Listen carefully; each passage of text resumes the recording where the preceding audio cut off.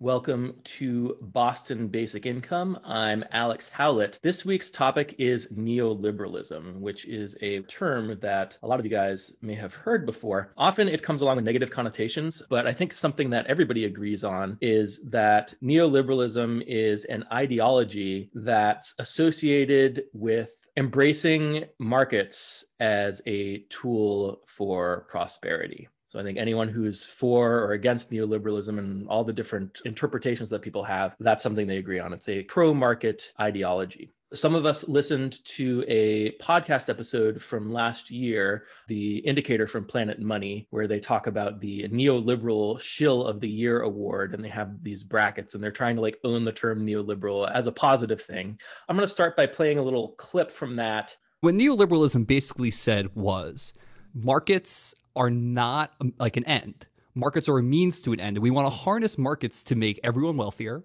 to make society more equitable, and to make the world a better place.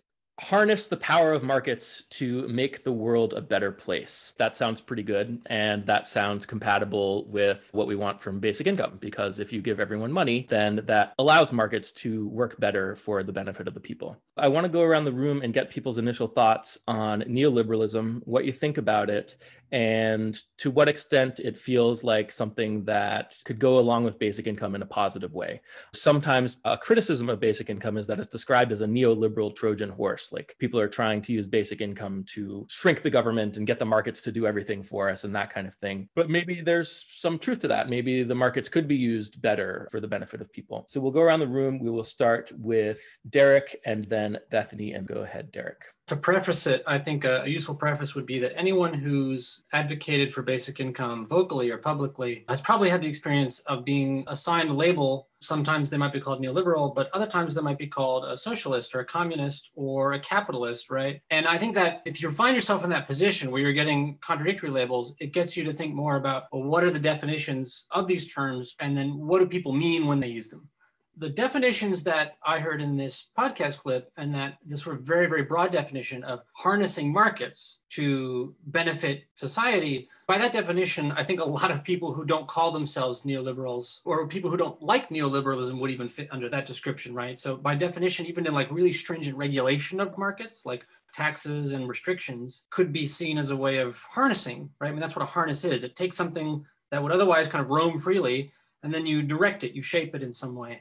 The problem there is that, I don't think that actually really gets at what a lot of people use the word neoliberalism to refer to, which is a little more specific, which might be an economic policy paradigm that kind of hit its zenith in the 1980s and a little afterwards, where maybe figures like Ronald Reagan and Margaret Thatcher advocated a kind of particular view of markets. And that period of time was associated with a particular policy paradigm. So we can get into the details of what that policy paradigm is, but I think for now, the important thing to note is that at that time, that policy paradigm did not include basic income, which is by any measure a pretty significant change. It's a pretty different policy, right? So that changes it. We might need a new term to describe people who would say, oh, we should harness markets using a basic income, right? Neoliberal might not, that might be confusing to use that term. And then I guess I would also want to add that just for me personally, and the particular basic income policy paradigm that I've become convinced of and I'm interested in, that is actually in some ways the opposite of the policy paradigm that was used during the zenith, the 1980s. It doesn't mean we're not using markets to better humanity, but the actual policy mechanics are almost literally inverted, right? I would say by any reasonable definition, a basic income centric view of policy probably can't be called neoliberal, I don't think. Okay, interesting. Let's go to Bethany and then Richard. So I liked the podcast, and that quote that you had from it is really broad. It got me thinking though, kind of what was the potential that these academics saw? Assuming it wasn't just to get rich people richer or whatever, for the wealth of everyone. And I think they see the potential of markets to generate a lot of wealth. And as we and many other people have talked about, the problem can then come in the distribution of it. And so I think that's where basic income comes in. So just to give an example of sort of free trade policies, we've talked a long time ago in this meetup before about how trade is net efficient across the different countries, like free trade. And it helps prosperity across the world rise. But because people are getting their incomes from jobs, and jobs can sometimes be more efficiently done in other countries, there can be all this pushback against something that's otherwise efficient. And so I think this is maybe some of the problems that the that the sort of neoliberal philosophy may have run into is that if you pursue the benefits without fixing the distribution of money problem, then you have all these other problems crop up. So like maybe more wealth is generated, but it's mostly going to the top, wealthiest people, or it's not really distributing the way that we would want it to. Which I'm not an economic historian, but that's my vague sense of kind of like what has been happening since, or what happened with that set of policies. And so I imagine some of the other things are like that too, where maybe they are efficient in theory at least, or were even efficient in terms of generating some wealth and so on, but the money wasn't making it to the people that we wanted to. So I do feel like basic income is maybe like a missing piece in the market potential that neoliberals were seeing. I haven't read their work, but speculating based on the podcast. If you have a philosophy that has a missing piece or an ideology that has a missing piece, this kind of speaks to what Derek was talking about as well. Do you just throw out that label and come up with a new label that brings in the missing piece? Or do you keep your label and say, oh, we figured this thing out that works toward our goals that we already established? Let's go to Richard, Eddie, and then Austin.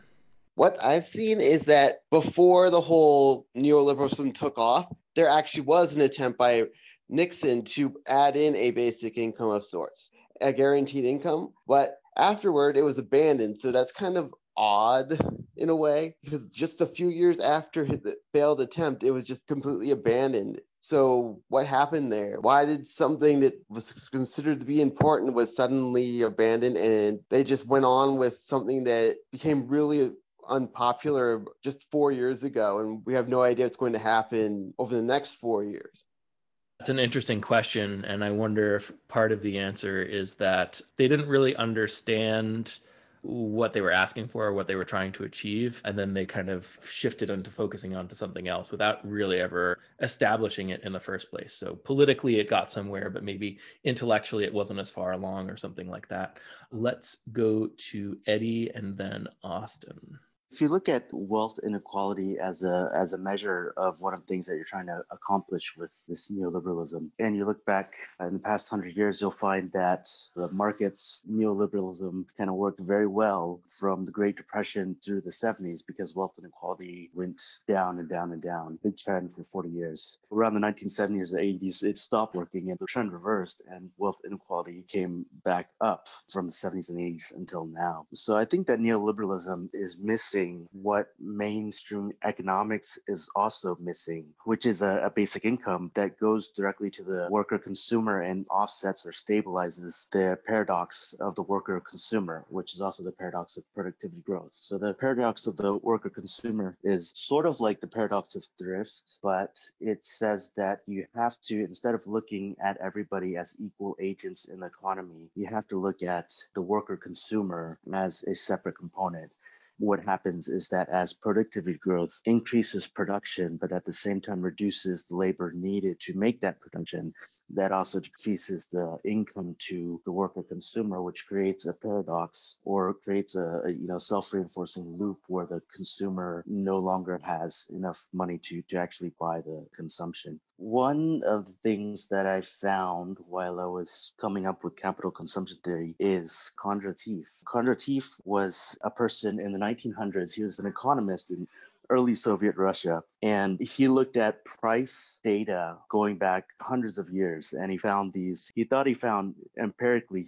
cycles in the data where the price would go up and down in about 50, 60-year cycles. And the Soviets, they liked this at first because they thought that it kind of meshed well with Marx's idea that there are contradictions in capitalism and that capitalism would kind of implode eventually and usher in the future era of socialism. Eventually, Kondratiev decided that, looking at the data, that rather than imploding, that the cycle is self-renewing and that it goes down, but it comes back up. So the Soviets didn't like this. He ended up in jail and eventually executed for these ideas. But I think what is very interesting when we're talking about the term neoliberalism, and a lot of it is thrown around by progressives who are like socialists and Marxists, there is this Marxist idea of the contradiction of capitalism, which I think is very similar to actually what capital consumption theory says. And I think it is the baby that actually should not be thrown out with the bathwater. I think that what happened in the West is that Marxism, with the Cold War, Marxism and socialism all became kind of taboo, and you could no longer be a Marxist economist and be a bona fide in the West. And so mainstream economists have kind of stopped talking and thinking about capital and labor. And if you actually take a look at capital and labor, that actually explains a lot of what is going on in the economy and what has gone on for the past 100 years. Okay, yeah. The whole Kondratiev wave thing. I don't know how much I really buy into the idea that you can run a regression on historical data to predict the future. I think that's a little bit tricky, and the idea that you can have these regularly recurring cycles that are predictable in any kind of useful way. Obviously, when we talk about basic income, we're talking about changing all of that and interrupting cycles that are there, but there's always things that are changing. So I don't really, not into the whole Cleo dynamic, trying to fit patterns to history and extrapolating to the future, that kind of thing. Let's go to Austin. First of all, great topic, especially considering the fact that, don't want to derail the conversation, but my numbers say Biden's about to squeak back in. And one of the big criticisms of him is that he would be a continuation of that neoliberal paradigm, which Eddie, I think, correctly identifies the sort of as having caused inequality increasing since the 70s or 80s, right? And I think what he said was also pretty much on the money, that part of what neoliberalism is a reaction against what came before that. And what had happened, there'd been almost sort of an inclusion of some left-wing Marxist ideas into mainstream economic thought, in terms of, if Keynes can be seen as at least thinking about the questions of capital and investment and so forth, right?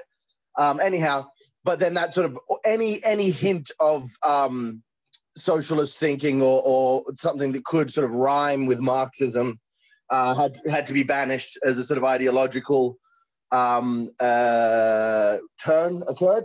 And I think, but just I would identify a few more characteristics about what neoliberalism is. One is that it's very, I mean, Bethany touched on this, it's very much oriented around global markets, not national markets. You want to open up to the biggest possible market possible. And at the same time, it hasn't, as a policy platform, done a very good job, I think we can empirically say, of protecting the people who lose out in that transition. So that's obviously a spot where basic income could be really important. I think it's also, when we talk about markets, they also mean not just a market for goods, but a market for shares. So there's a theory called market socialism, where you have a bunch of worker-owned companies that all exchange goods in a market. That's definitely not neoliberalism, right? Because it has to be that the shares of the companies themselves are subject to buying and selling and speculation and so forth.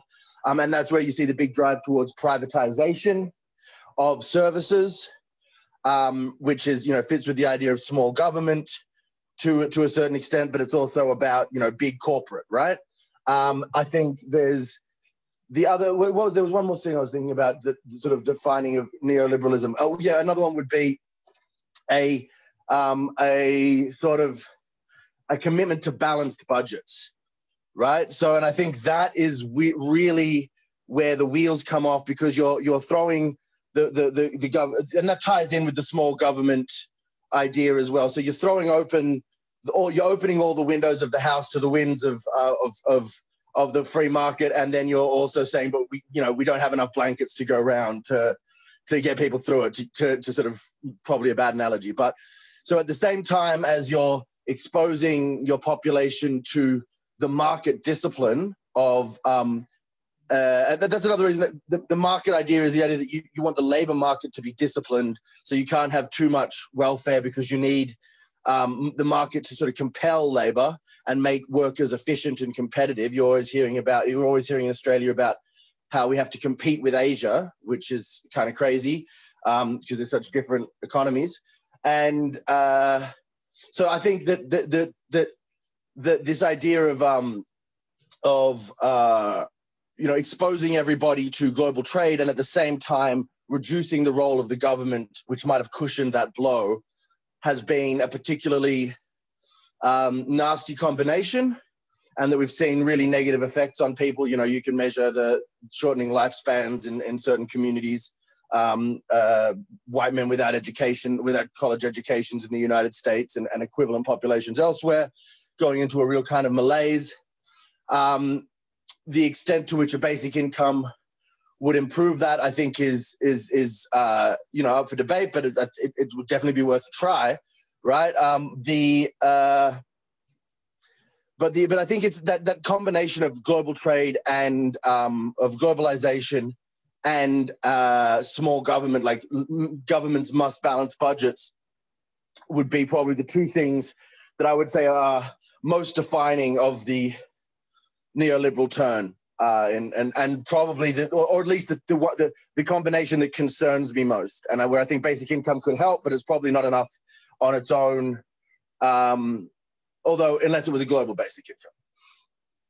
So that raises some questions like, what is the neoliberal approach missing? And we might include basic income in that basket. And then we can say, what is the neoliberal approach doing that maybe is not helpful, and maybe balancing government budgets or pushing for that falls into that basket. So I like that you brought up global markets. Neoliberalism is very much associated with globalization, and the Twitter icon that people add to their handles is this kind of global network. It's the blue global network icon thing, and that means you're associating yourself with the neoliberals on Twitter.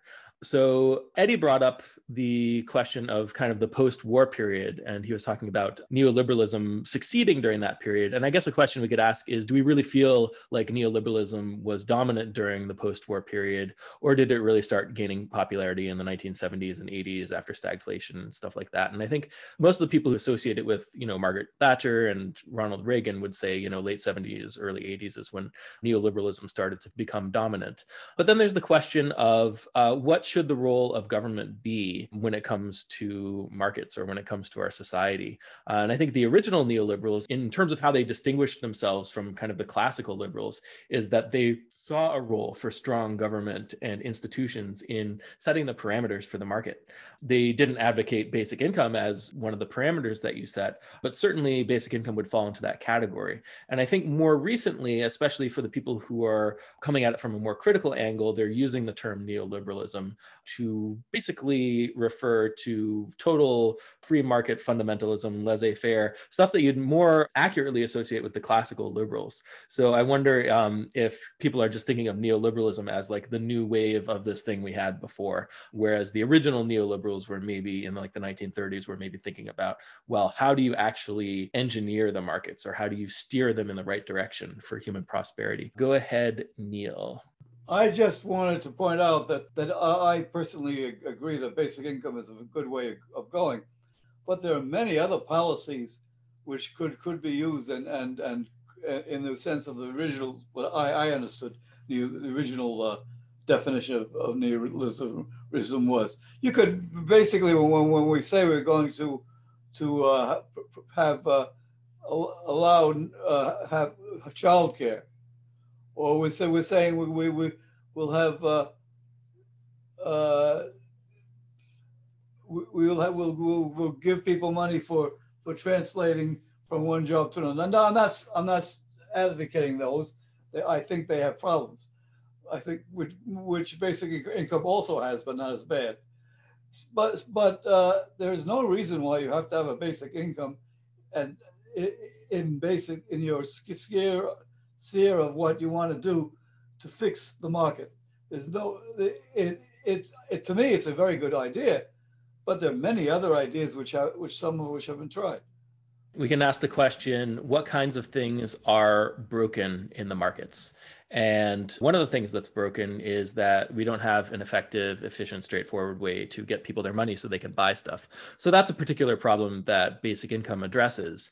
I don't know if there are better ways of addressing that particular issue, but there are certainly other things that are interfering with markets that we could improve on, or interfering with the ability of markets to work for the benefit of people. As Eddie said, consumers need money so they can buy stuff, right? You can't get markets doing the best they can for people if people don't have access to money, and it doesn't happen automatically. So go ahead, Eddie. That's really a great question, is what exactly is broken. So I like basic income for one thing because it's elegant. It's like, you have all these problems associated with poverty, like people don't have enough money and time for childcare. They don't have enough money for healthcare. They don't have enough money for food and housing. And, you can kind of put them all in one basket and say, look, like Alex says, the problem is people don't have enough money, and we need to get them the money, and then most of those issues are fixed if they have enough money to purchase what they need. And I think that you can take it one level deeper also and ask the question, if we all believe that the system is broken, the way that we get income to consumers is broken, then why is it broken? Which part of the system exactly is broken, and in what way that creates this need?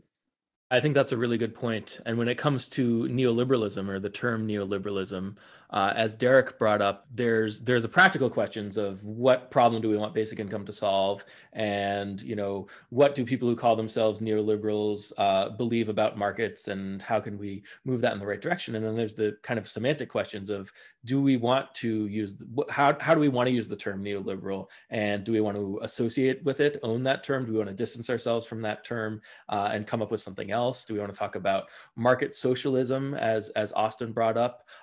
So let's go to the next clip from the podcast, which relates to this question. So neoliberal is this really loaded word. What does it even mean? Neoliberals have been blamed for everything from lowering wages for US factory workers to killing sea turtles. To some, neoliberalism means using markets and the government to make us all richer and happier. To others, it's only made the rich wealthier at the expense of the rest of us.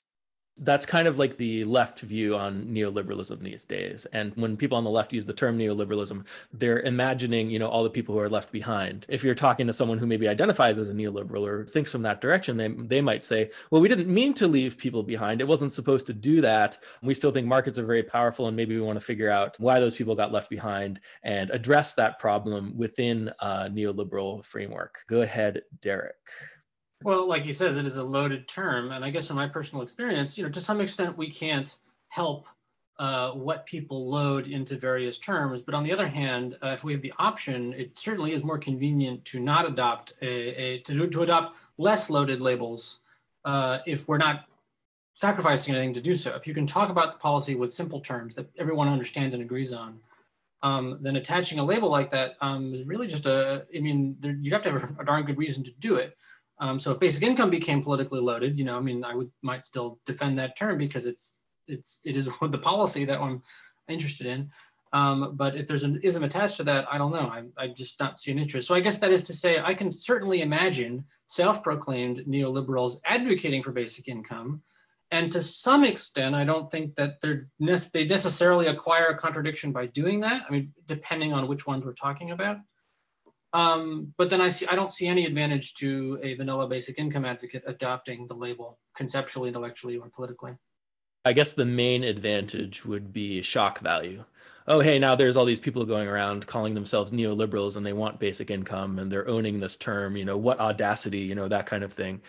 So it's certainly maybe an attention grabbing tool to adopt a loaded term and to kind of use that to represent yourself. But, obviously it comes with kind of all the costs that you were talking about. And it's interesting that you brought up basic income and whether that can become a loaded term as well. Because for a lot of people, it does mean different things. And I kind of go through this spiel at the beginning that basic income means different things to different people. But if you go out there on the internet and look for the definition, some people will say that it has to be a certain amount that meets people's basic needs. And some people will say that you have to pay for it with taxes and that kind of stuff.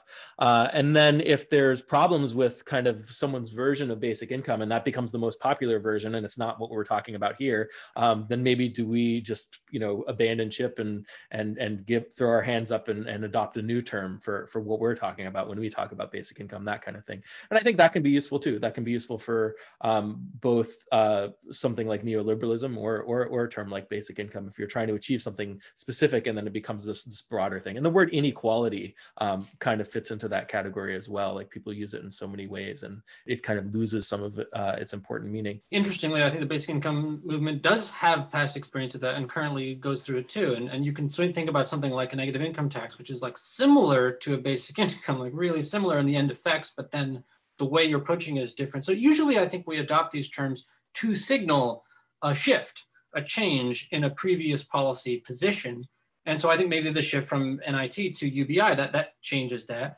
And I'd even noticed a little bits of hints of that in how you kind of tend to prefer the term basic income as opposed to universal basic income, even though those are really synonyms.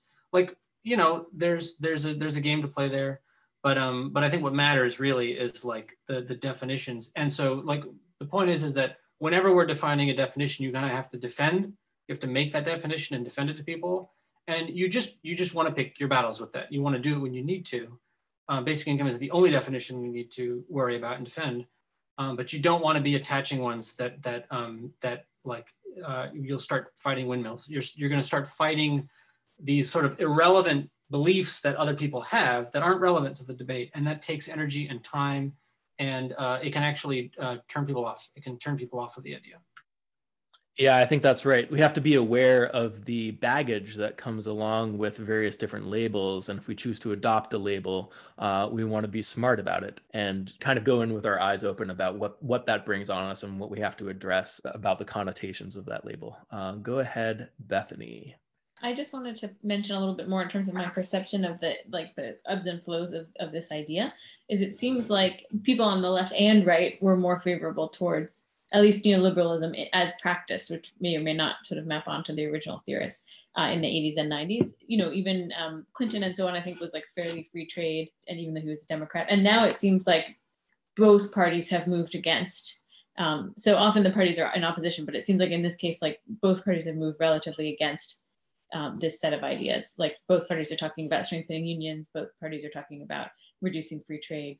Whether or not they actually do it, you know, it's complicated, but certainly the rhetoric has changed in both parties. So I think that's interesting. And, you know, vaguely, I suspect one aspect of that could be that, as we've discussed, the policies didn't bring the kind of shared wealth that people were hoping for.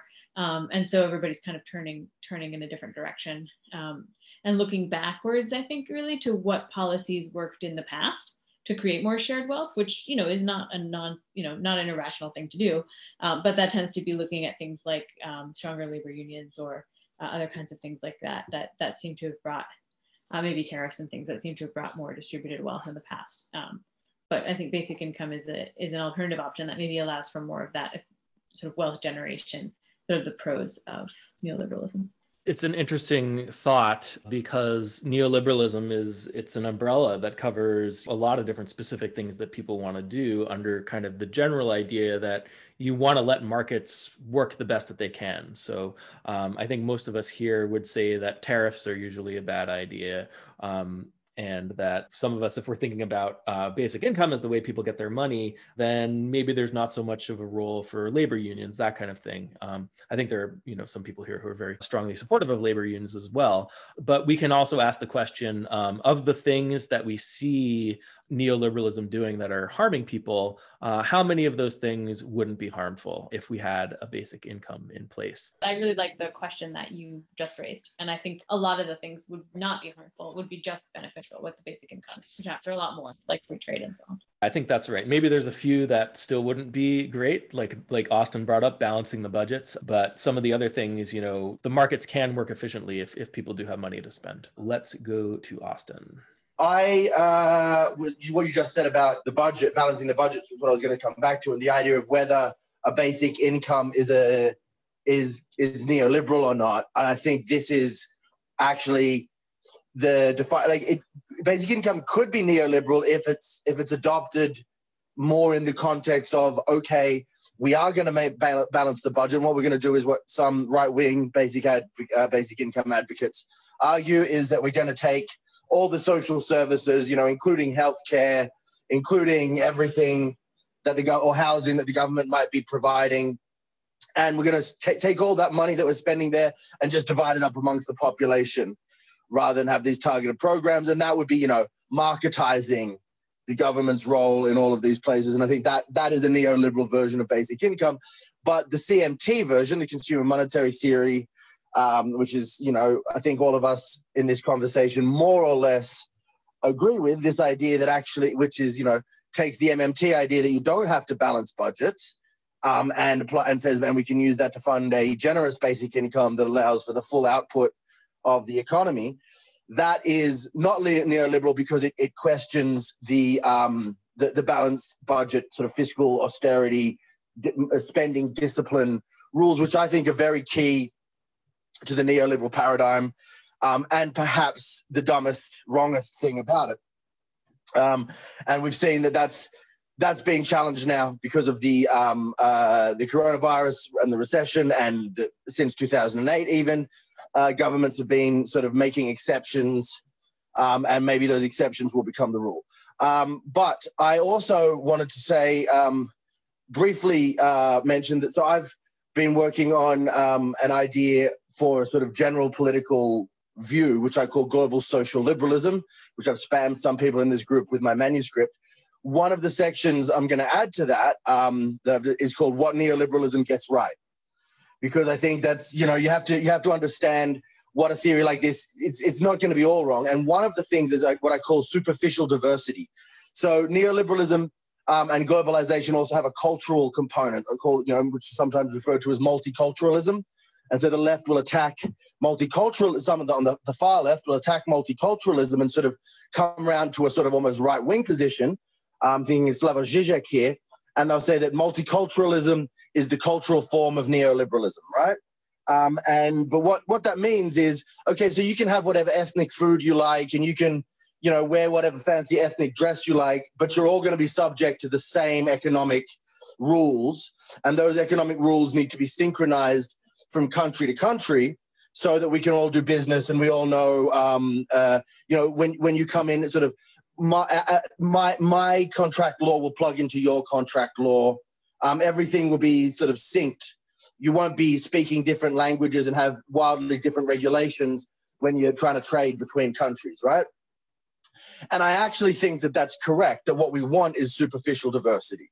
That when things matter, when things are like when I say matter, materially matter, rather than, spiritually or aesthetically or whatever, when it's stuff like, are you going to have enough food to eat? No one wants diversity in that, right? No one wants diversity in are you going to get killed for saying the wrong thing? Like when it comes to substantive issues, there's kind of like with medicine, there's kind of a right answer for a lot of this stuff, and you don't necessarily want to have diversity for diversity's sake when it comes to trade regulations, blah blah blah. I would just say that those regulations that neoliberalism has tried to globalize are the wrong ones, and we need ones that are more friendly to the worker or the worker consumer and the ordinary person and the environment and all of that. So one thing neoliberalism gets right, and if there's a turn against neoliberalism, the baby that we don't want to throw out with that bathwater is the idea of synchronizing standards across country or harmonizing standards. The thing is, what we should be doing is harmonizing them up to the higher levels of protection and worker rights and so forth, rather than harmonizing down where the first world tries to, compete with the third world in terms of cheap labor and loose environmental protections. A lot of interesting points there, and we can ask the question if someone who's a neoliberal realizes that, a balanced budget and fiscal austerity is not the way to get markets working best for the interest of the people, then is that person going to renounce neoliberalism, or are they just going to say, I guess the question is fiscal austerity really essential to the neoliberal paradigm, or is it that they have a certain conception of how the economy works, of how markets work, and they think that fiscal austerity is necessary for that, or not necessarily fiscal austerity, but at least balancing taxes with spending and that kind of keeping the budget balanced. Yeah, so let's go to the podcast one more time. Liberalism. Not liberal in the way we often talk about left-wing liberals in the US. You know, people go online to own the libs, but classical liberalism. It's just a collective word for all those thinkers who are like moving against the church after the Renaissance. David Hume, Adam Smith, David Ricardo, and then you associate those with political beliefs of free trade, free markets, you know, the rights for individuals to pursue their own self-interests. Most of that sounds pretty good. You know, letting people do what they want. Yeah, you know, free trade, free markets in the sense of at least not impeding the efficiency of markets. But we do want to set the parameters for markets. And I wonder if the neoliberals or some of the self-identified neoliberals are just missing some understanding in terms of how to make that happen. So let's go to Neil. Go ahead, Neil. Okay, I originally was all for free trade. However, I quickly came to a conclusion that you have to have self-defense, and that was very hard to see what exactly what self-defense meant. You had what industries do you have to make sure you have enough of it in your country? And the present situation, of course, points out one of them. And the other thing I more recently figured out, and I'm not the only one, is that people do not that the labor market is sticky. You cannot, all this beautiful theory that you're going to move the jobs for one which are best for this particular country to this country, and you move the jobs better to another country, doesn't really work, because people get into an employment situation and they want to stay there. So you have a real sticky situation. In a sense, I'll point out that this is why some people argue that we end up with communities where everybody does something, because it's more efficient to do that. And if you try and put whatever you're talking about, it's more efficient because you have people talking to each other informally, normally, but they're talking to each other, and also they have this similar ideas. Okay, now I hopefully this Zoom thing will loosen that up a little bit, but basically people don't worry about the friction that is inherent in an economy, and so you can change an economy rapidly, very easily. It doesn't. In a wartime you can, or in a Great Depression you can, but in normal economic times, if you can get enough to eat, even if you have very low standard of living, you'll want to stay with your group. This is human nature, and we haven't. And I don't see that going into the mix of people's thinking enough. That's my view, anyways. Yeah, it's an interesting point about the stickiness of labor mobility and the stickiness of mobility in general. We did a whole one of these, by the way, on economic mobility and the impediments to people being able to relocate and that kind of thing. So I'd encourage you to listen to that one if you haven't yet. But I also think it's true that maybe neoliberals underestimate the stickiness and inefficiencies in the market. Like maybe there's an assumption, especially among economists. It's not an assumption in the sense that they believe this is always true, but in their models, they make this assumption and then they add in kind of the complexities later on. But they assume that prices just always adjust, quantities just always adjust immediately. You know, in their modeling, they look at two states of the world. One, you know, the state when demand is at a certain level and the state when demand hand is at another level, and then they don't always talk about the transition. What happens when you're moving between two states of the world, and how complicated that can get. And the reality is, the real world is we're always moving between states, right? You never get to equilibrium, right? There's always changes that you're kind of catching up to and moving toward. Let's go to Derek.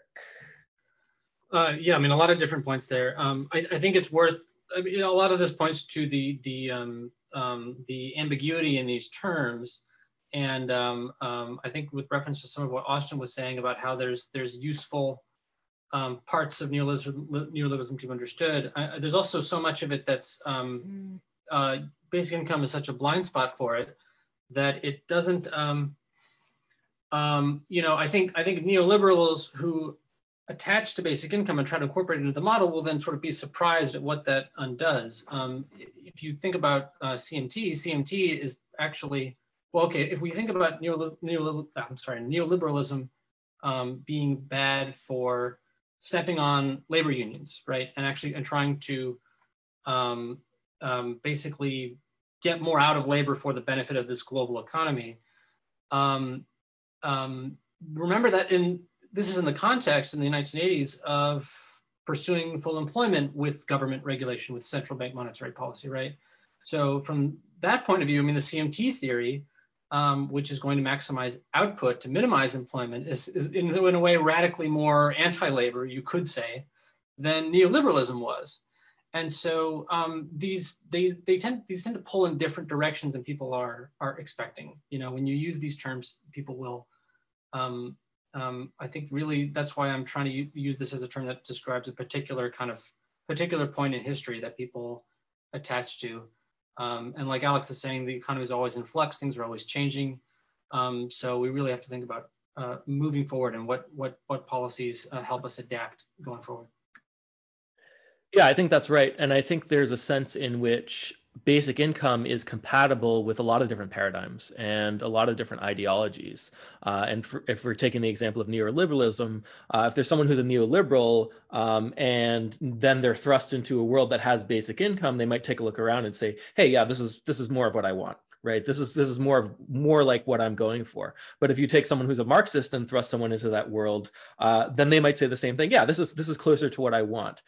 So I think, if you fix this thing that's broken in the economy, the people who are frustrated about it being broken and want to fix it, they'll all recognize that this is the solution, and it can kind of maybe bridge the gap even between different ideologies. It's really funny in a way to notice that like the basic income and CMT view are kind of making a dual claim that markets are both more and less efficient than people are typically recognizing. A lot of people argue for free, when they're arguing for freer markets or deregulated markets, they have in mind an era of growth that was spurred on by policy decisions, right? By centralized policy decisions, and not by total deregulation, right? So then, so that's one thing to point out. But then from our view, that whole paradigm, that kind of growth is horribly inefficient in ways that nobody's talking about, that nobody's really observing. Certainly none of these camps were. So again, that's just a little note to point out just sort of how deficient some of these conceptualizations are for describing that phenomenon. Yeah, I think without basic income, markets don't work nearly as well as they could, and as well as we imagine them to be able to work in terms of the potential for markets to work for the benefit of people. Let's go to Eddie. Go ahead, Eddie. So in talking about these terms and talking about the term neoliberalism, I think that there's some real synthesis that can be done if you think deeply enough about basic income and capital and labor. I think that you can synthesize parts of Marxism, neoliberalism, MMT, Austrian economics, Kondratiev theory, and Keynesianism. Like parts of them, all of them actually fit into the picture, and the differences can be resolved if you think enough about capital labor and basic income. So to talk about just Marxism and neoliberalism, one of the aims of socialism or Marxism, classically, is the ownership of the means of production. And if you think about what the means of production, what capital is,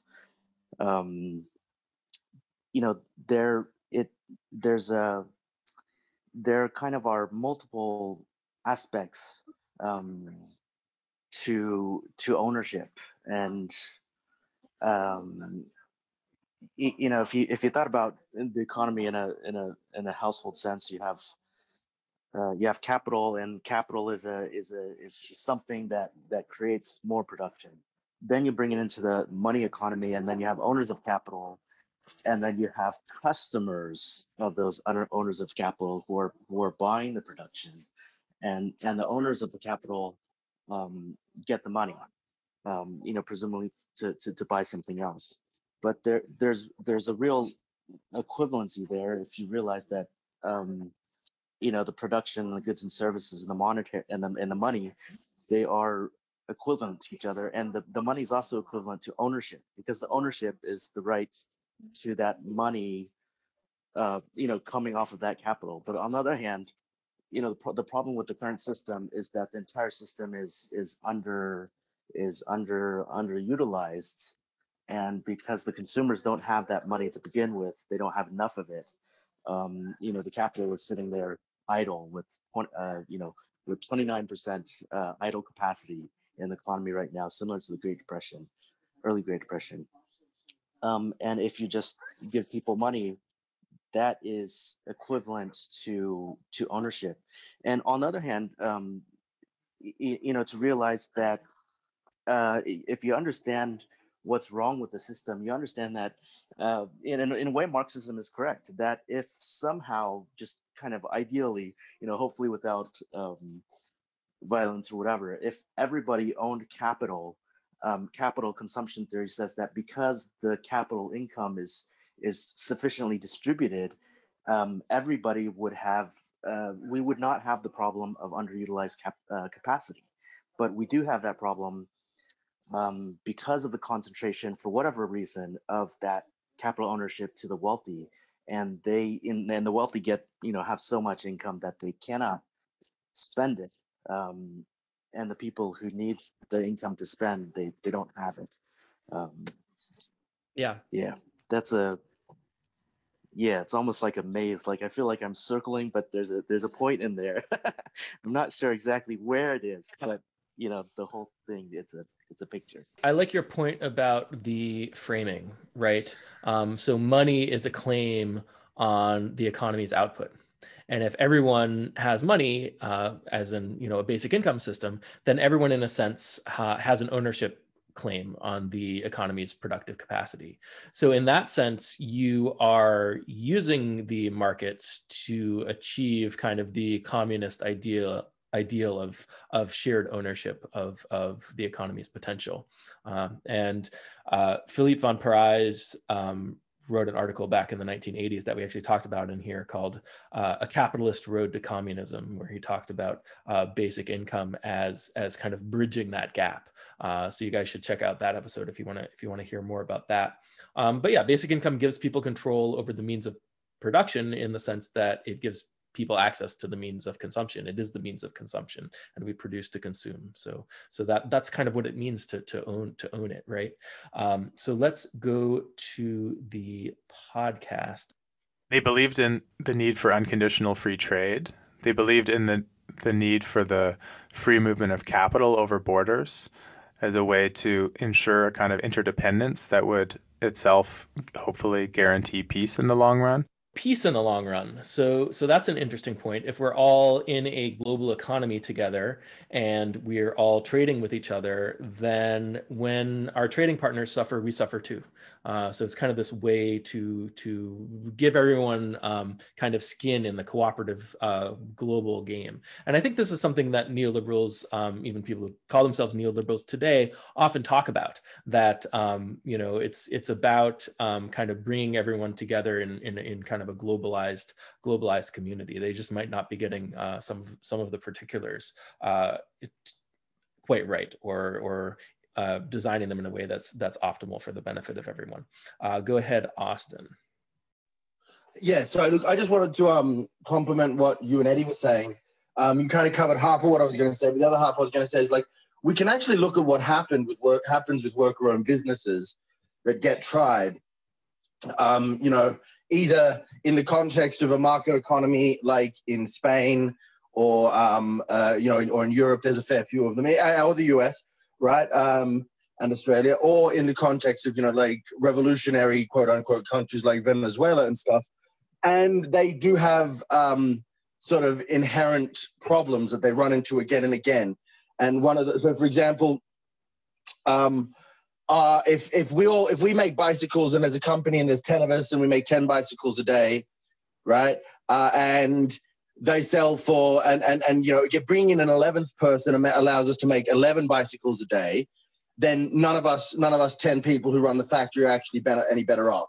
Because one more worker means one more, you increase the workforce 10%, you increase income 10% for the company, but everyone's take-home pay stays the same.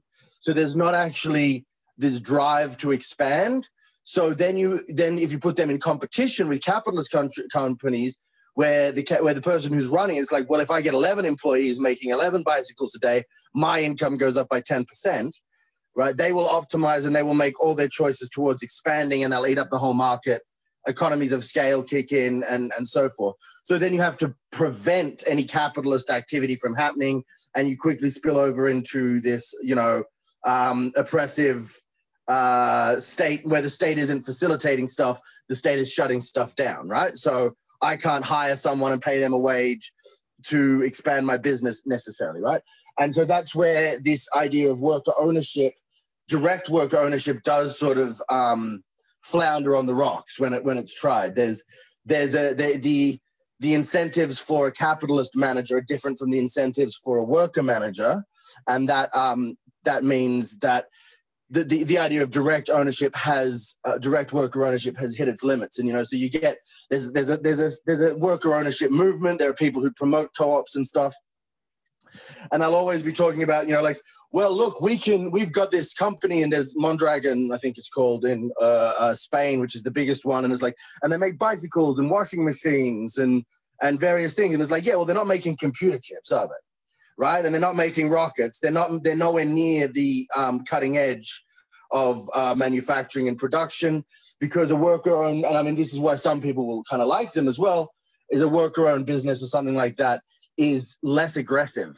It's sort of the DNA of a worker-owned business is not as aggressively expansionist. So you can imagine context in which that's really that's fine. Like some people talk about, you if you have you do attach to what are called anchor institutions. So you might have, say, you've got a local council and it needs the garbage picked up, right? And then rather than hiring a private company, you could hire a worker-owned garbage cooperative, because they don't really need to grow. They service one customer and they know what the size of their market is and how big they need to be and so on, right? However, there are hard limits to that. So that's why I think, basic income is an interesting way of sort of squaring that circle and achieving sort of virtual simulated worker ownership of the whole economy. I think that's right. And there are other kind of like corporate social responsibility goals that, at least some people want businesses to have as part of their objectives. But at the end of the day, it's hard to create a non-competitive business, or it's hard to keep it alive unless you also create an environment that protects it from losing out to competition. So that leads to kind of like all the complexity that you were talking about, Austin. The other thing is that they sell them. So the workers will own a cab company, for example, and they'll say, we've got this, someone will set up this worker-owned business, and then, some capitalist to come along and say, great business you've got here. How about I keep you all on as employees, and I buy the business from you, and you all get, $50,000 or something, right? So they would prefer money to shares. And so you have people on the left who are like, no, you're not supposed to want the money. So like, actually, we don't want you to own it, because ownership implies the right to sell, right? So it comes back to you end up having to you can't just create worker-owned businesses inside an existing market economy without sort of outlawing and prohibiting a bunch of activities like, you know, being a shareholder or mergers and acquisitions or blah, blah, blah, right? And now maybe there's a moral case that that you need to do that. Maybe there's a moral case that's like, well, slavery plantations were more competitive than non-slavery plantations, so you had to outlaw slavery and you had to just murder all the people who were doing it until it became morally unacceptable. But that's a case you've got to then make. You've got to convince enough people that the exploitation of, you know, in capitalism is so bad that you need to use violence on a large scale to prevent it. Like we had to use violence on a large scale to prevent a lot of bad things. And we could even say that instead of worker-owned businesses, you could have a consumer-owned economy. So that way the people are the ones who kind of have the power and have the control and have the ownership. And that's what basic income gets you, at least part of the way. And it does it through market mechanisms. Let's go to Bethany.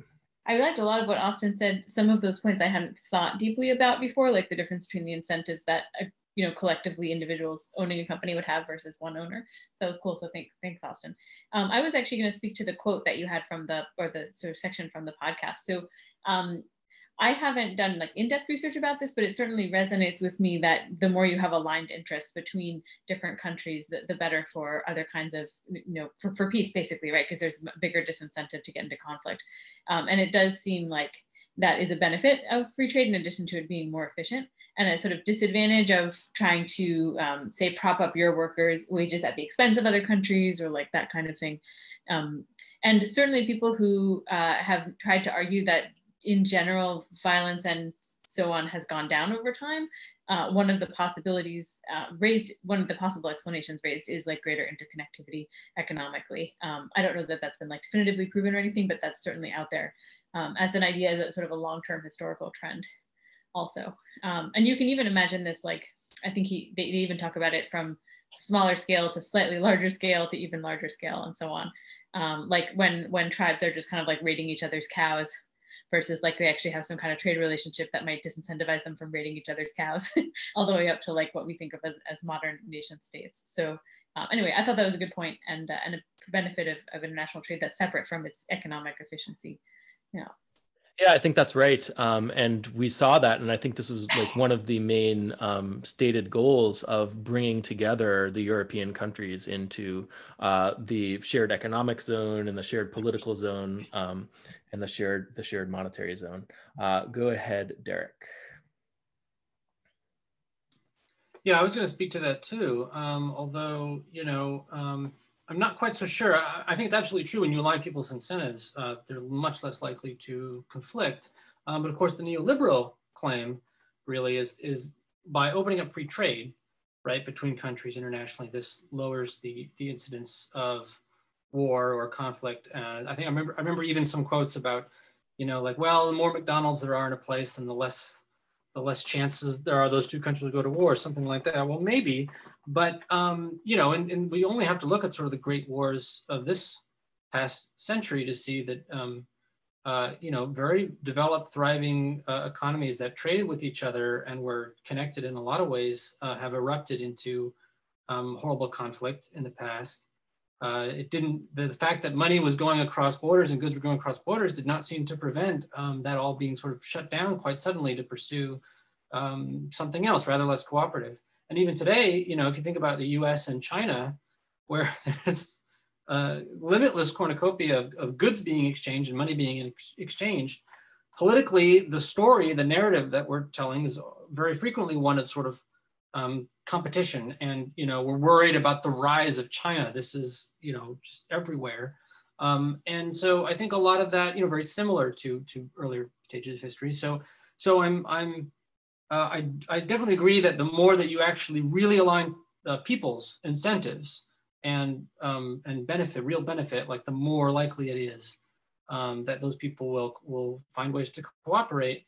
But that's simply the fact that you have a lot of firms and corporations and entities exchanging goods and money. Maybe that's not quite it. Maybe the people who make up all of those firms and countries, maybe they all need to be benefiting together, because it's clearly the case that we've put ourselves in situations where a lot of people in these countries are not benefiting, And actually, by going to war, oftentimes there's a rather perverse incentive to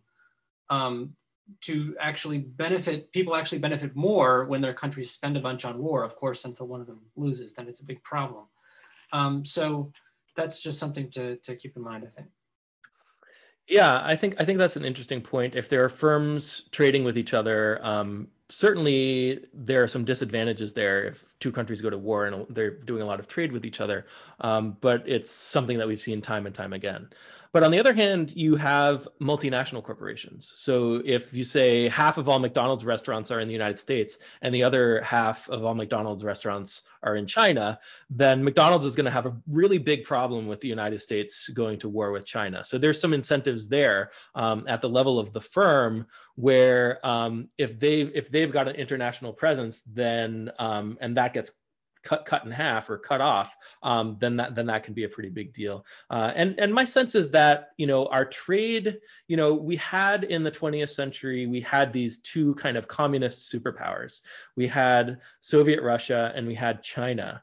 And we were always more in danger of going to war. And the Cold War was more about Russia than it was about China. And I think a big part of that is, especially in the 1970s, we started trading with China more and more and more, and we remained cut off from the Soviet Union. So China never officially, had a revolution that overthrew communism or anything like that, unlike Russia, but they did gradually start to get more entangled with us economically, and that's kind of what neutralized them as a threat. And then we can worry that if we're imposing all these tariffs on China, if we have a trade war, if you're not allowed to buy, Chinese brand phones in the United States and stuff like that, you can worry that that creates this kind of division that would allow for more conflict.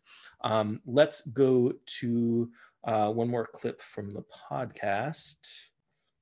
Countries like the US, UK, they lowered top tax rates, they lowered trade tariffs, they deregulated banks, they weakened labor unions and freed up market forces. This created a lot of winners. It also left a lot of people behind. And there was a backlash. Neoliberalism almost became a political swear word. Neoliberalism almost became a political swear word. And you have to wonder, if basic income had been part of the picture during this, would anyone have gotten left behind? And would neoliberalism have become a political swear word? If neoliberals at the time included basic income as part of their, getting markets to work for people, since it wouldn't have hurt people, maybe people wouldn't have bothered so much about defining it as this kind of market fundamentalist negative thing that leaves people behind, because it wouldn't be leaving people behind. One of the things I learned in the last year or two is that there was a book that was written, I forget the exact title, but it was kind of like the end of war or something like that. And the argument was made that because of the immense amount of trade that is now going on, between nations, nations no longer have an incentive to go to war with each other because that ruins the trade. And the thing is that the book was written in 1910, just prior to the First World War. And if you look at the data, it was actually the prior to the Great Depression, 1920s was actually the peak in global trade, the last peak. And then they started, putting on those tariffs.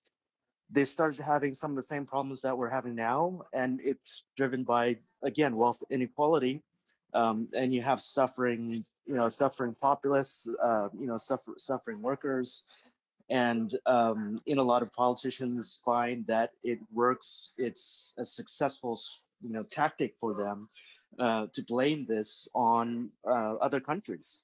One of Hitler and Mussolini's, big tactics was to demonize other countries and say, oh, England, Great Britain, and other countries, they're all working against us, and this is why we're suffering. And so I think it's kind of interesting. I feel like what happened was that we kind of solved the Great Depression without ever actually realizing what caused it. We kind of just bumbled our way through it, and we got past it. But if we're in a very, a very worrisome situation right now. I'm cautiously optimistic because the world, economies have developed, substantially in the last 80 years. So everybody's not quite as close to, say, starvation as they were, maybe 80, 100 years ago. So I'm cautiously optimistic that we might not go down the same path again, but it's definitely worrisome. And there are many similarities between the two eras. Yeah, and I guess so. A question is, how can you get people to be so dependent on each other that they're not going to fight? And of course, we see feuds happen within families, and children not talking to their parents, and all that kind of stuff. So that's probably the kind of the closest relationship that we can imagine, right? And even there, sometimes it doesn't work out. But maybe at a larger scale, if everything's just kind of enmeshed, the more it's enmeshed, the less you have a chance of ripping it apart. Or in order to rip it apart, it takes more of a process, and over time kind of thing. Let's go to Derek. To a little bit, I mean, of an extent, I think that's true. But I also agree with what Eddie pointed out, that sort of looked true in 1910s. And yes, we're more enmeshed now than we were. But at the end of the day, the decision to go to war, is not made by CEOs or companies or the market in general. It is discretionary fiscal policy is what it is. And the fact is that so long as that, whenever we are operating the economy underneath its true economic capacity, there will always be an incentive to use discretionary policy to create unnecessary work for people to do.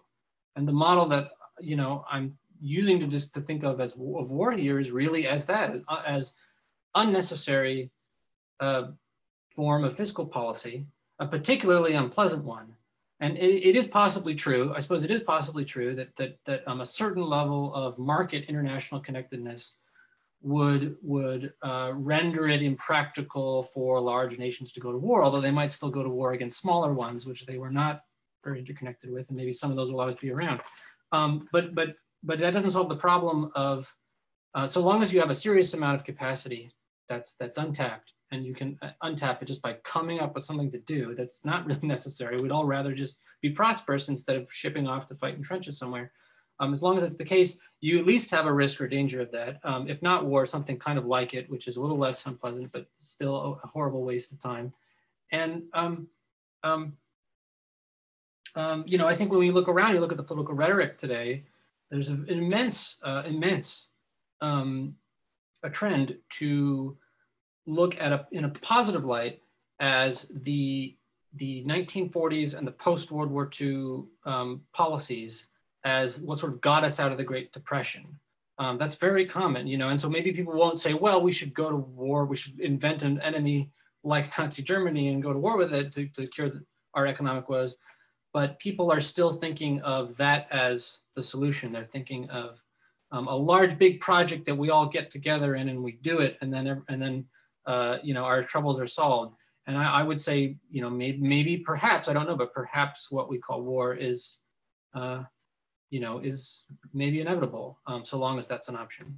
Yeah, I think that's a really good point. And to try to tie it into what I was saying before, to the extent that we have the capacity, we have excess capacity, we have capacity to cut off trade with our partners, and we have capacity to go to war with them if we want to activate that capacity for our economy. And I think that's what you're getting at. If basic income, in a basic income world, maybe you're getting the most you can out of the economy, and that includes getting the most you can out of trade. So war starts to look a lot more expensive. Let's go to Richard. One way to avoid war was political marriage between a king and a princess or something like that of another country. And another way is, well, there is a country in Africa over the past 50 years that they've never had any sort of civil war or anything like that. It's because their public employees and whatever take up 80% of the economy. And so they shuffle around their teachers all around the country, and they're intermarry between the tribes. And so they say, what tribe are you? It's a common question. And they say, I'm of this country or whatever. I forget which country. And so that's one way to do it. So a lot of what's happening with the interconnected global economy is that people are going to school in the US or in Europe or something like that, and they find our wife or whatever there, and then they have their children and they're like, what are you? I'm American and British or something. And so when you have enough people that are intermarried, then it's less likely that they'll go to war. I like that. A question we can ask is, what can we do to get people to feel more like they're all in the same in-group, right? They're all part of the same community. And basic income certainly, even without getting us to think that people in China are still our people or something like that, it creates an incentive for us not to go to war with China.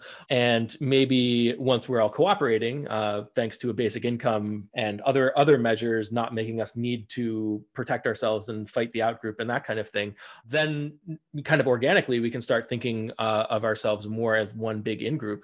But there's other forces in globalization that help us kind of come together in that way, and I think that's important too. I think all these factors are real. Let's go to Austin. First of all, about the McDonald's thing, I'm pretty sure the line was no two countries that have McDonald's in them have ever gone to war, and it was true until the US bombed Serbia in the 90s. So it was true for a very specific, discrete amount of time, and then stopped being true very quickly. I think it's worth noting that war is actually always counterproductive and bad. Like, there's not really ever a good rational case for war. All you can ever say is, well, the other guy is being more irrational and I have to defend myself because I'm not the crazy person who's starting it, right? But I think there's a Nash equilibrium thing there where, it's rational for each actor to pursue a course which ends up being irrational for the whole group. But I'd also add that the conflict is caused, a lot of the time wars are to do with domestic politics, not with domestic politics drives foreign policy.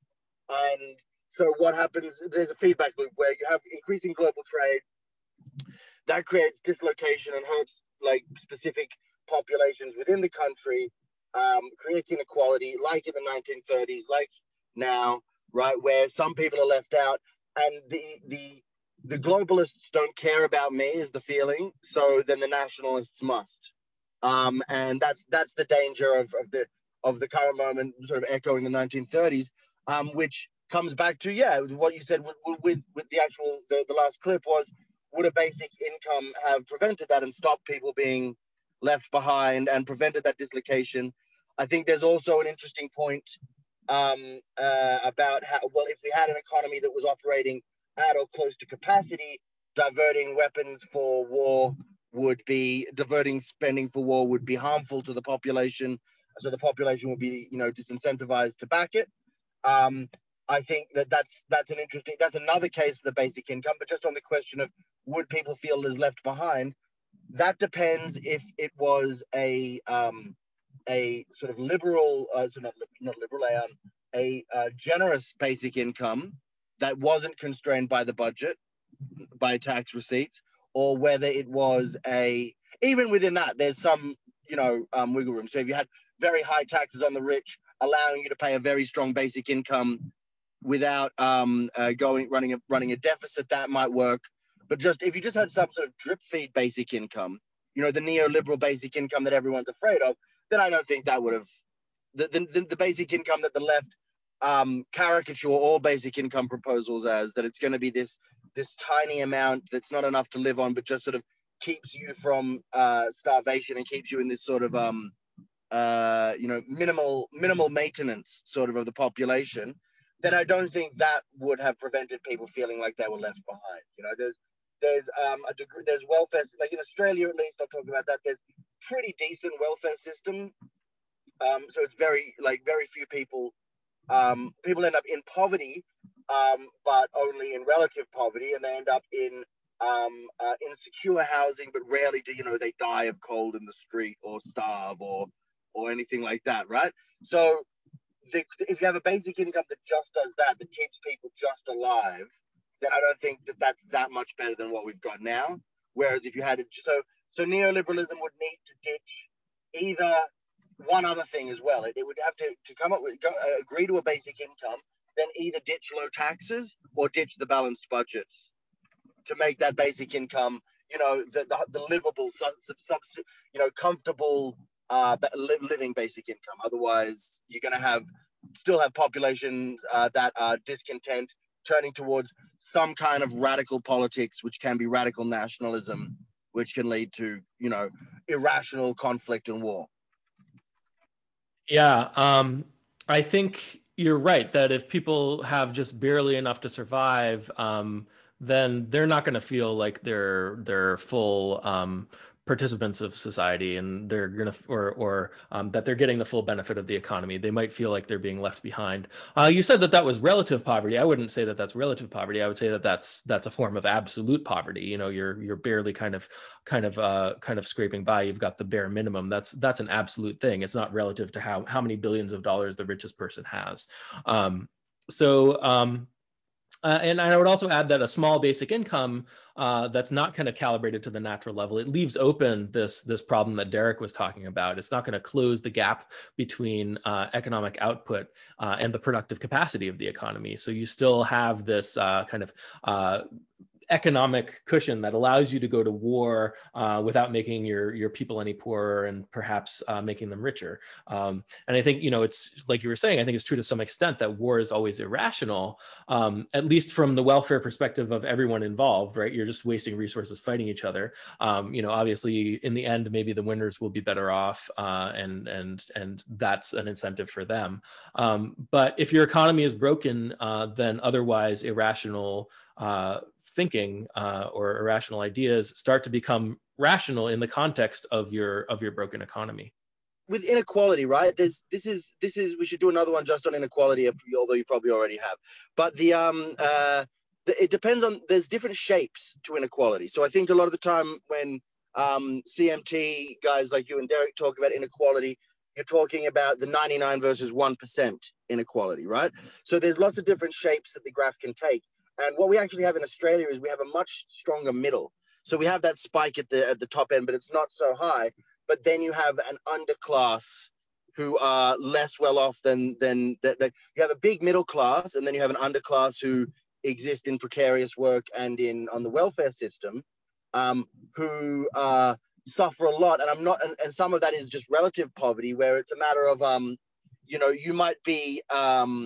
you might actually be able to afford a house somewhere or something, but you're pushed to the social margins, and you kind of get stuck in this particular stratum of society. So when this is where, in one sense, if you have a graph where everybody's the same, and then you have, like the God Emperor King or whatever, this one person who's stupidly rich and everybody else is sort of relatively moderately okay, in some ways, that's not as cruel an inequality curve as one where, say, everybody's fine except one person who we hold down in the mud, and they have to live off scraps while everybody, there's these different kinds of inequality, and that's why I really think you have to think of inequality in a social context, and why relative poverty matters, which I think reflects on neoliberalism. Neoliberalism doesn't, I think, have as much of a concern about the social fabric. I mean, that's one of the criticisms of it, that it tears up the social fabric, and one of those things is what I would call a gently sloping income curve, so that there aren't these huge, these big class jumps between poor, middle class, rich, which become social in nature, not just economic. Okay, let's go to the podcast again. A lot of neoliberal policies have been associated with rising inequality. And in 2016, these people that had been left behind by the global economy, they voted. And we had another tectonic shift. We are going to bring back the jobs and the wealth that have been stolen from us. There's Donald Trump talking about jobs, and it's not, like all politicians talk about jobs, and that's very much, I think, focusing on job creation is kind of an anti-neoliberal thing as well. Go ahead, Derek.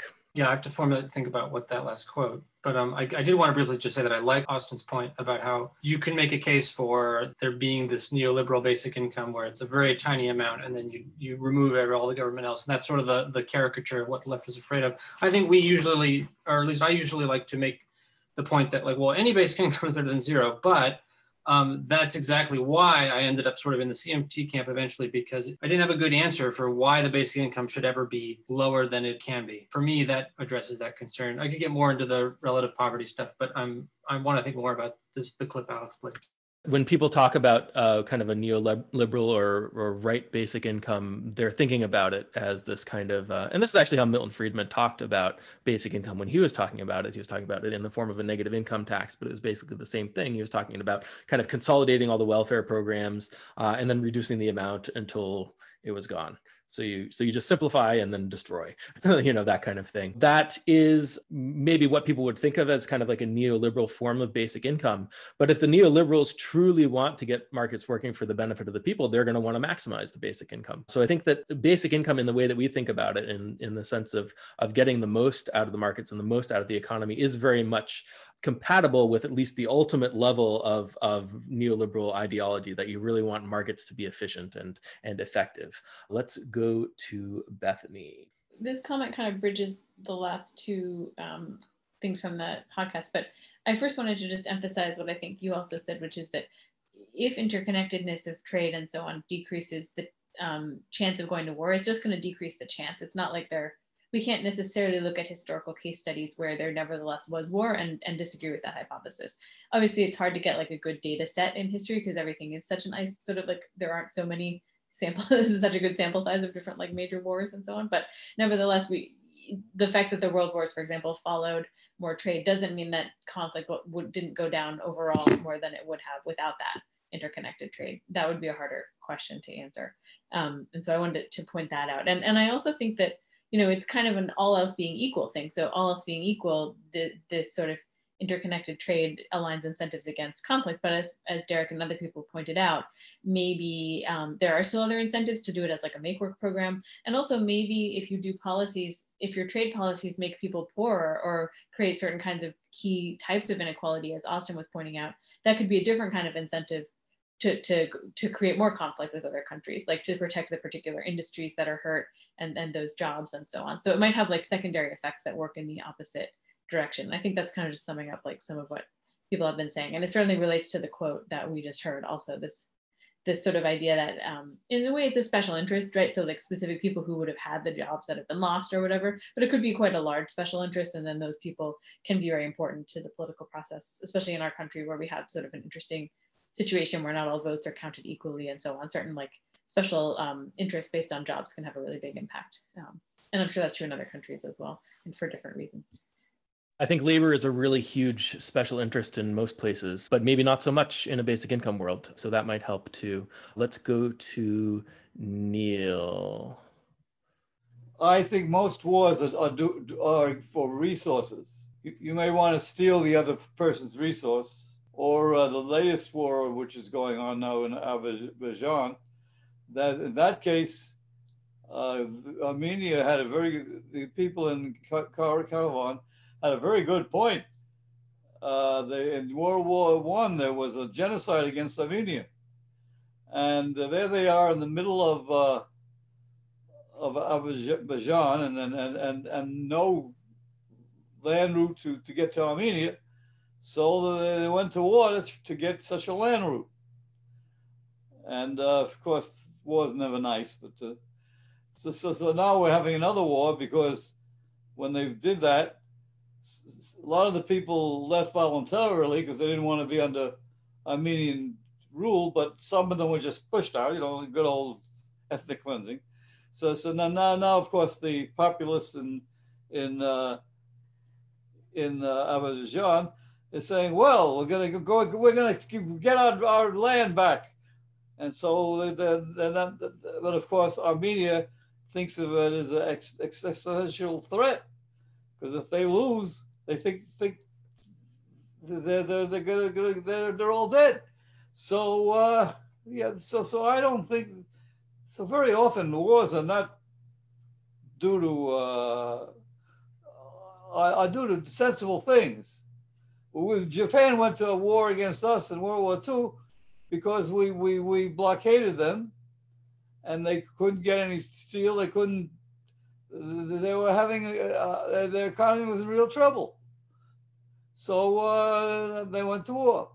So I don't think that looking at war as that it is often has a rationale to it. Now the rationale may it may be weak, but either the leader points out a rationale of the sort I'm talking about, or there actually is a rationale. So I don't see war as just something irrational. It's normally a fight over resources. Whether you want to be the guy who has all the cattle, because if you don't have all the cattle, you're in trouble, or the other guy's gonna have all the cattle. That's my point, anyways. I'll shut up. You're perfectly right that war always does have some kind of rationale.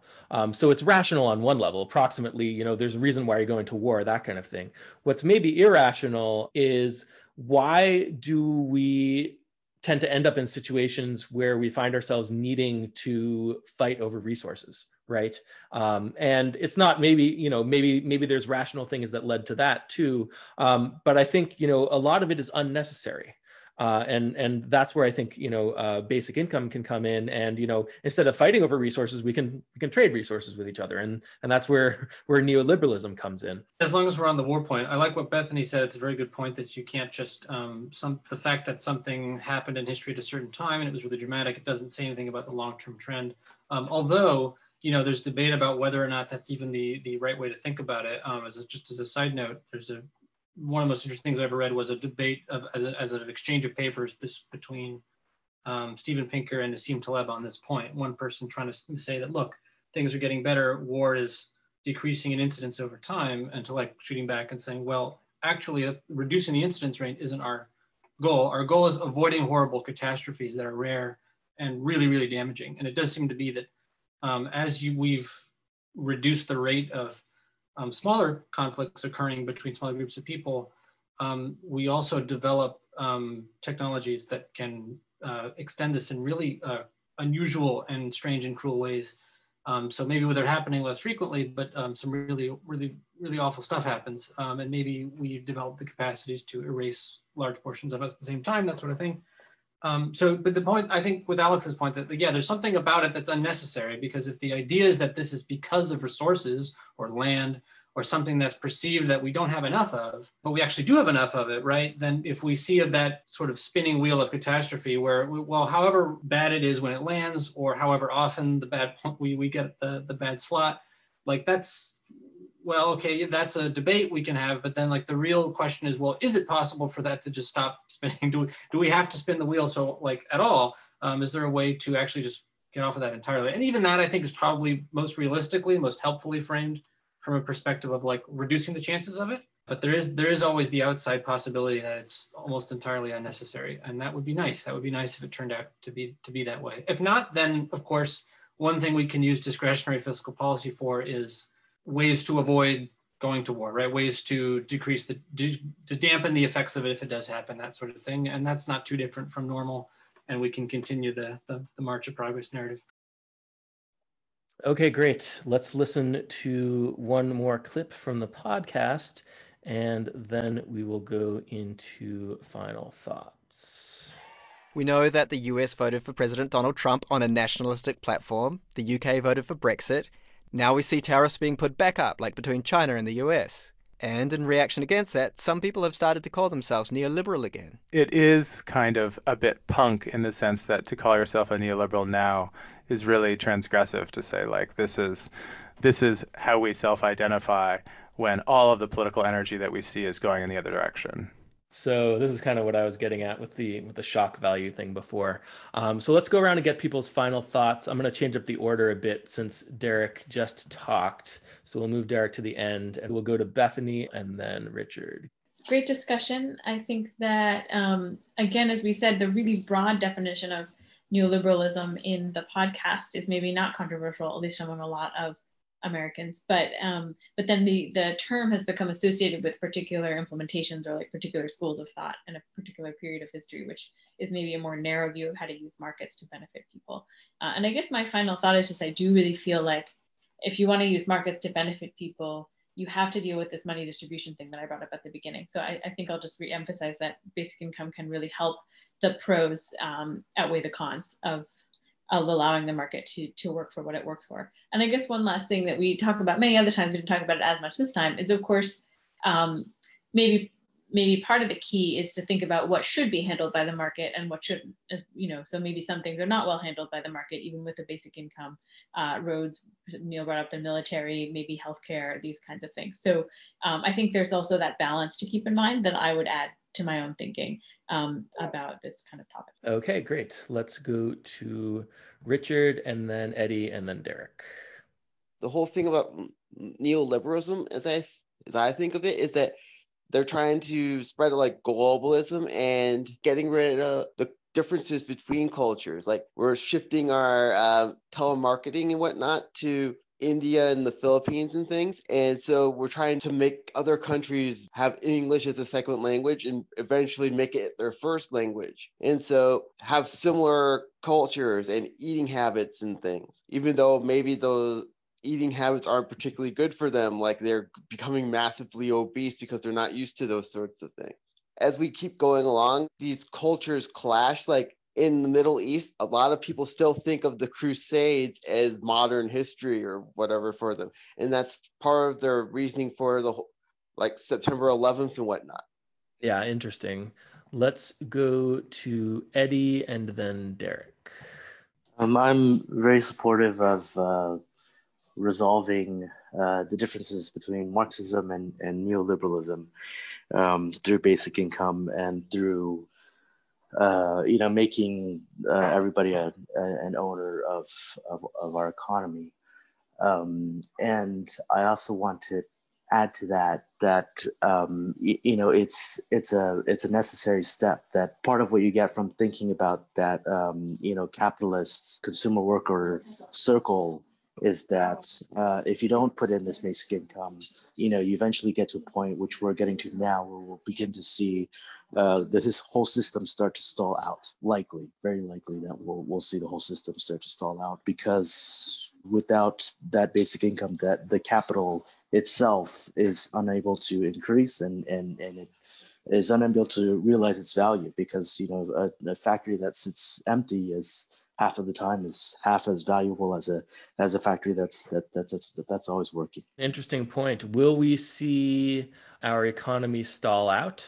Or maybe we could ask the question whether our current economy is stalled out compared to where we could be, and we've been stalled out. Go ahead, Derek, final thoughts.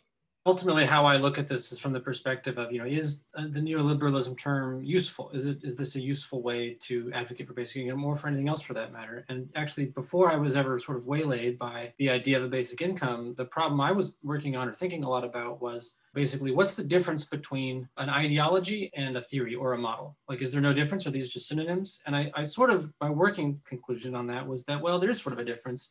There seems to be something changes when something becomes what people sometimes call a movement, right? There's usually an expectation that there's sort of a group of people associated with a series of ideas, and there's betting on enough people accumulating under this label in order to get something done. And I think the whole advantage of basic income is that you don't really have to do that, right? I mean, if you have a theory and if you have a model of policy, I think that's a different way of approaching these macro issues that can be useful. I mean, a theory is much more flexible than a movement or a group, which can acquire all these connotations, can acquire disagreeing groups of different people. The theory is something that, it's a model, you come up with it, you don't identify with it, you can add evidence to it or take evidence away. You can actually, if later it turns out that you were wrong, you can take the best stuff out of it and create a new theory, a new model, and say, actually, I changed my mind. Sorry, guys. And that actually happens a lot in science. And usually there's some embarrassment around that in people's personal or careers and that sort of thing. But that's actually part of the process. And that I find very useful and constructive in a way that I don't really find this other stuff. So there certainly is shock value to trying to rescue the neoliberalism with basic income, but I don't attach much value to that shock value. Yeah, it's hard to change your mind in a political movement because the belief is part of the identity that you create for yourself. And I think you're right, Derek. I think we can view neoliberalism as an ideology that's compatible with basic income, as many ideologies are. But I'm not sure that we'd want to call basic income a neoliberal policy in much the way that we wouldn't call it a Marxist policy, even though it's also compatible with what Marxists want. It's compatible with what a lot of people want. Everybody wants a better world, or most people want a better world for humanity and a better society for humanity. So that's the end of our discussion for today. Next week's topic is subsistence UBI, and we're bringing in two featured guests from the UK, Barb Jacobson and Jeff Crocker. So I hope people can make it out to that one.